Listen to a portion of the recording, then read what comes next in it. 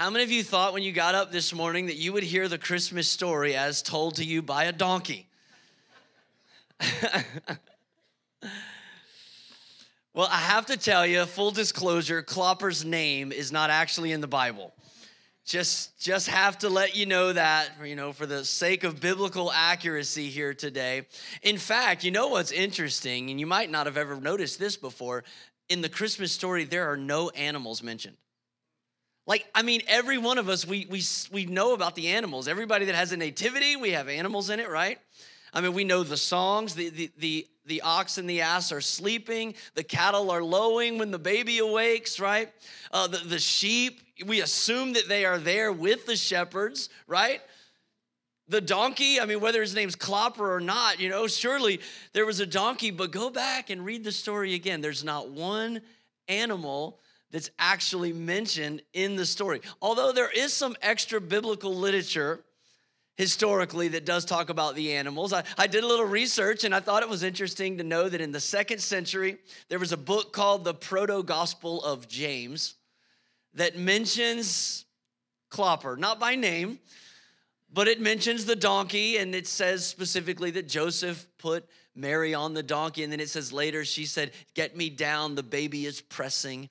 So if you want to read the Proto-Gospel of James out of the 2nd century, although I don't know how much stock I would put in extra biblical history, because I also discovered there was a Latin text written in the 7th and 8th century called the Gospel of Pseudo-Matthew. And he writes that there were lions and leopards and dragons at the manger. So do what you will with the extra biblical historical writings. We might want to stay with the Word of God. How about it? But Clopper is easy to imagine being at the story. In fact, not only to imagine him, but I don't know if you knew this, he's not the only donkey to teach a lesson in God's Word. I actually want to teach you very short a message here. I want to give you a lesson from a donkey. And I want all the parents to know I will not be reading from the King James Version today. I don't want you to get the wrong idea with this sermon, but I do want to share a message. That was for you, Rick Steinley. That joke was just for you. I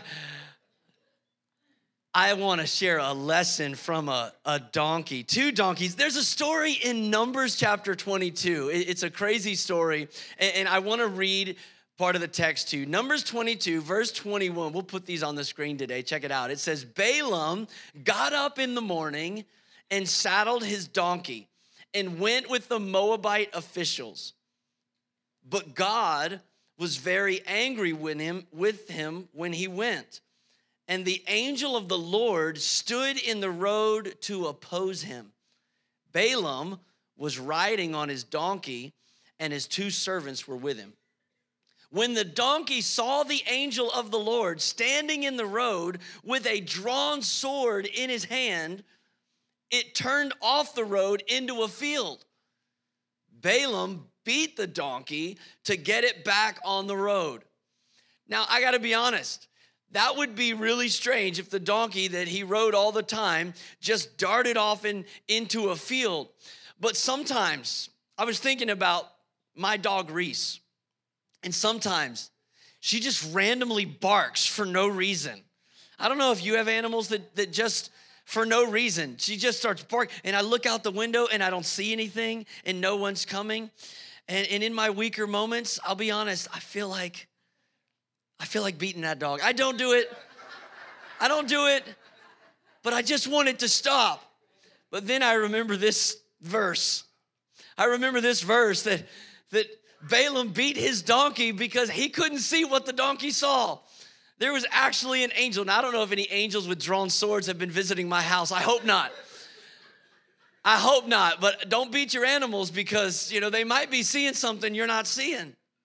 Now, so then what happens is Balaam beats his donkey. He gets it back on the path and he goes down the road. And then the angel of the Lord goes a little bit farther down the path to an area that's narrow. And so the donkey sees the angel again, and he tries to squeeze by. And when he tries to squeeze by the angel, he smashes Balaam's foot against the wall. And so Balaam, it says he beat the donkey a second time. He's like, what are you doing, you stupid animal? And he beats the donkey. And so then the angel goes farther down the road to a spot that's so narrow that Balaam's donkey can't get past. And so Balaam's donkey just clip-clopping down the path, and he gets to the angel, and there's the angel of the Lord with his sword drawn. And the Bible says Balaam's donkey just sat down. And Balaam got so mad at that donkey that he takes out a stick and he starts beating the donkey with a stick. Now, the next 3 verses in the Bible is some of the most amazing series of events that you'll ever see. I want to make sure you believe what I'm saying, so I'm going to put these verses on the screen. I want you to see what happened next. In Numbers chapter 22, verse 28 says, "Then the Lord opened the donkey's mouth, and it said to Balaam, 'What have I done to you to make you beat me these 3 times?'" That's right. Shrek was inspired by the word of God. Donkey talked. We don't know his name, but he's got text in the Bible. The donkey talked. Now, let me just say, if God talks to you through a donkey, you're probably not paying attention. It's probably not his first option. But he speaks to Balaam through the donkey. And as crazy as that verse is, the next verse is even more unbelievable. Verse 29 says, Balaam answered the donkey. "You've made me a fool," he says. "If only I had a sword in my hand, I'd kill you right now." I got questions. Like, Balaam's donkey talks to him, and then Balaam answers. It doesn't say Balaam fainted and then got up off the ground. It just says he answered the donkey. I mean, I wonder, like, is this not the first conversation they had? Does he often talk to the donkey? I don't know. I'm like, he just answered. Like, oh, you're going to tell me? Well, I'm going to tell you. If I had a sword, I'd have killed you, you stupid donkey. And if that verse isn't amazing enough, the next verse blows my mind. Verse 30 says, "The donkey said to Balaam, 'Am I not your own donkey, which you have always ridden to this day? Have I been in the habit of doing this to you?'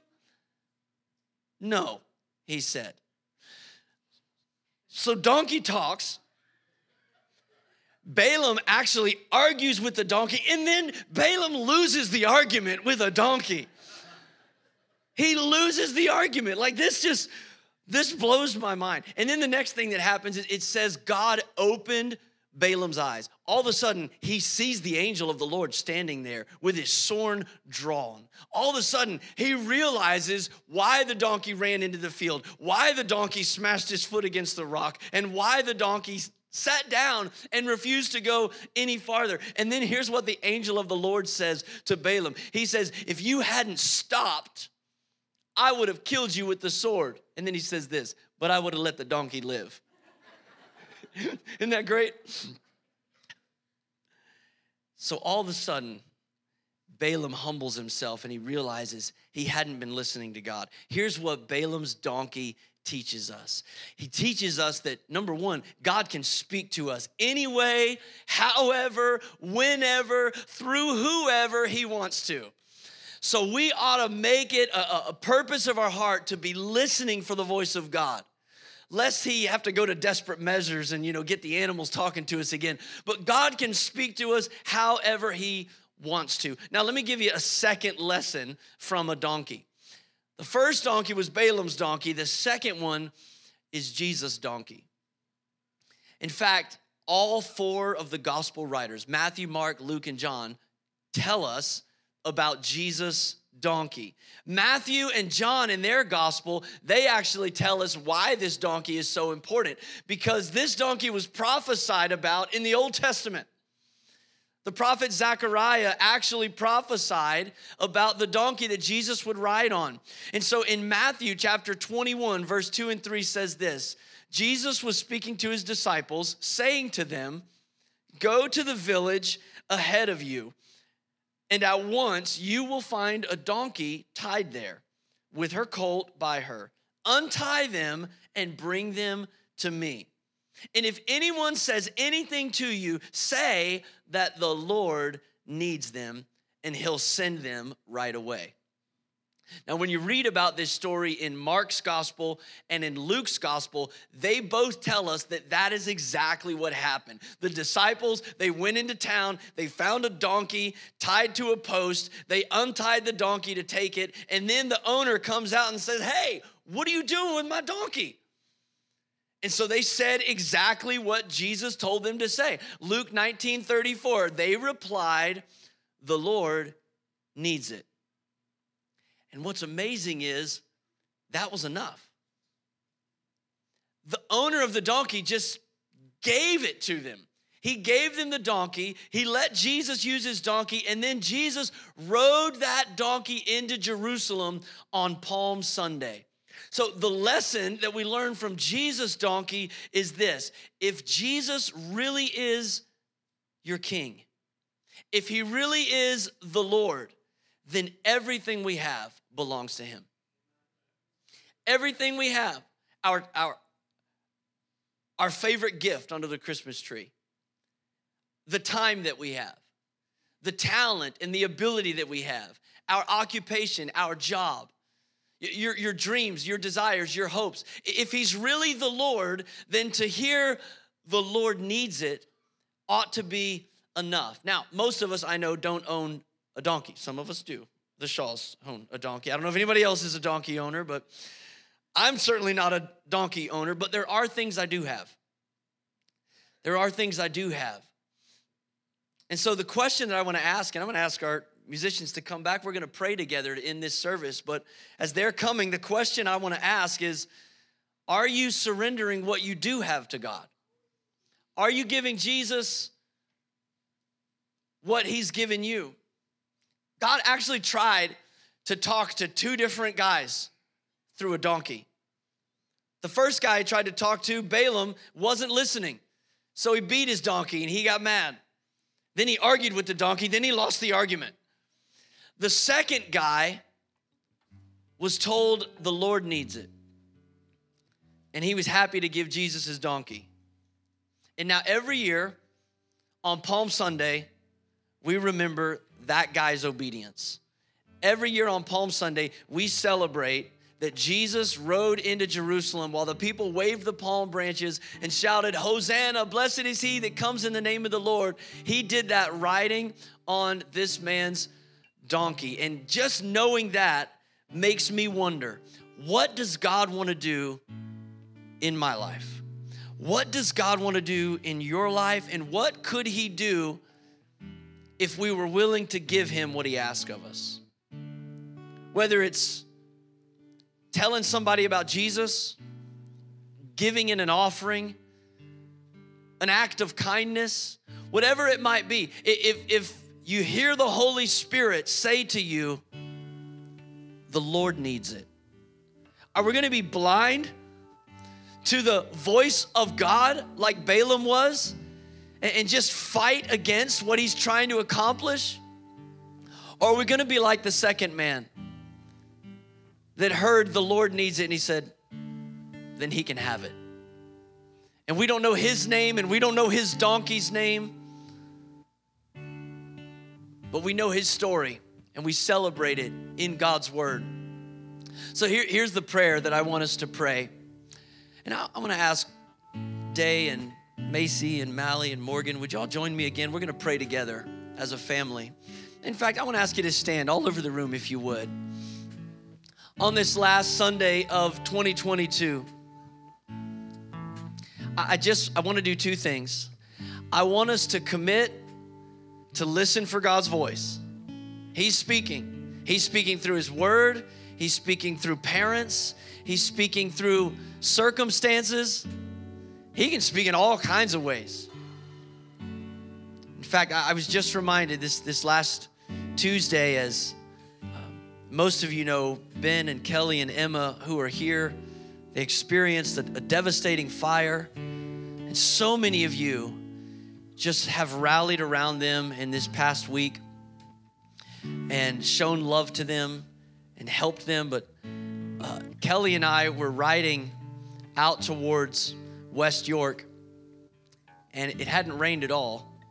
And she said, look, there's a rainbow. There's a rainbow. And we just sat there in traffic, amazed. And you know what? God was speaking right then. There's a million other people that saw that rainbow and they didn't hear a word from God. But he was speaking louder than a shout in my car. We knew God was saying, I keep my promises. I keep my promises. So I want us to commit on the last Sunday of 2022 to listen for God's voice and to offer him what you have. Can we pray together? Maybe you want to take the hand of the person next to you or put a hand on their shoulder, just as a sign of unity and the fact that we're the family of God coming together. Let's pray. God, we thank you today for your presence in our lives. That is the greatest gift that we could have. And God, we thank you that you are speaking. You're speaking to this church. You've led and guided us throughout this year. You've been faithful. God, we look back on this year and we are so grateful. God, you're speaking to us individually. And some of us, maybe we've been like Balaam. Maybe we're missing all the signs. We're missing all the cues. We've actually been fighting against what you're trying to accomplish. But God, we want to humble our hearts today. And we want to open our spiritual ears and we want to hear your voice. So we commit, Lord, we are listening. Have your way. Have your way in our lives. Have your way in our families. Have your way in our church. Jesus, we're listening for your voice. In your word, through your Holy Spirit, speak to us, Lord. Guide us and lead us. And God, we commit today what we learned from this man that gave up his donkey for Jesus. If the Lord needs it, that's enough. God will give it to you. We'll give you of our time. We'll give you of our abilities, of our strength, our resources, our finances. God, even our hopes and our dreams, Lord, we place it all, our whole lives, on the altar as a living sacrifice, Lord. May it be holy and pleasing and acceptable in your sight. In Jesus' name. And all God's people said amen. Amen. Come on, let's bless the Lord together one more time. Amen. Amen. Merry Christmas.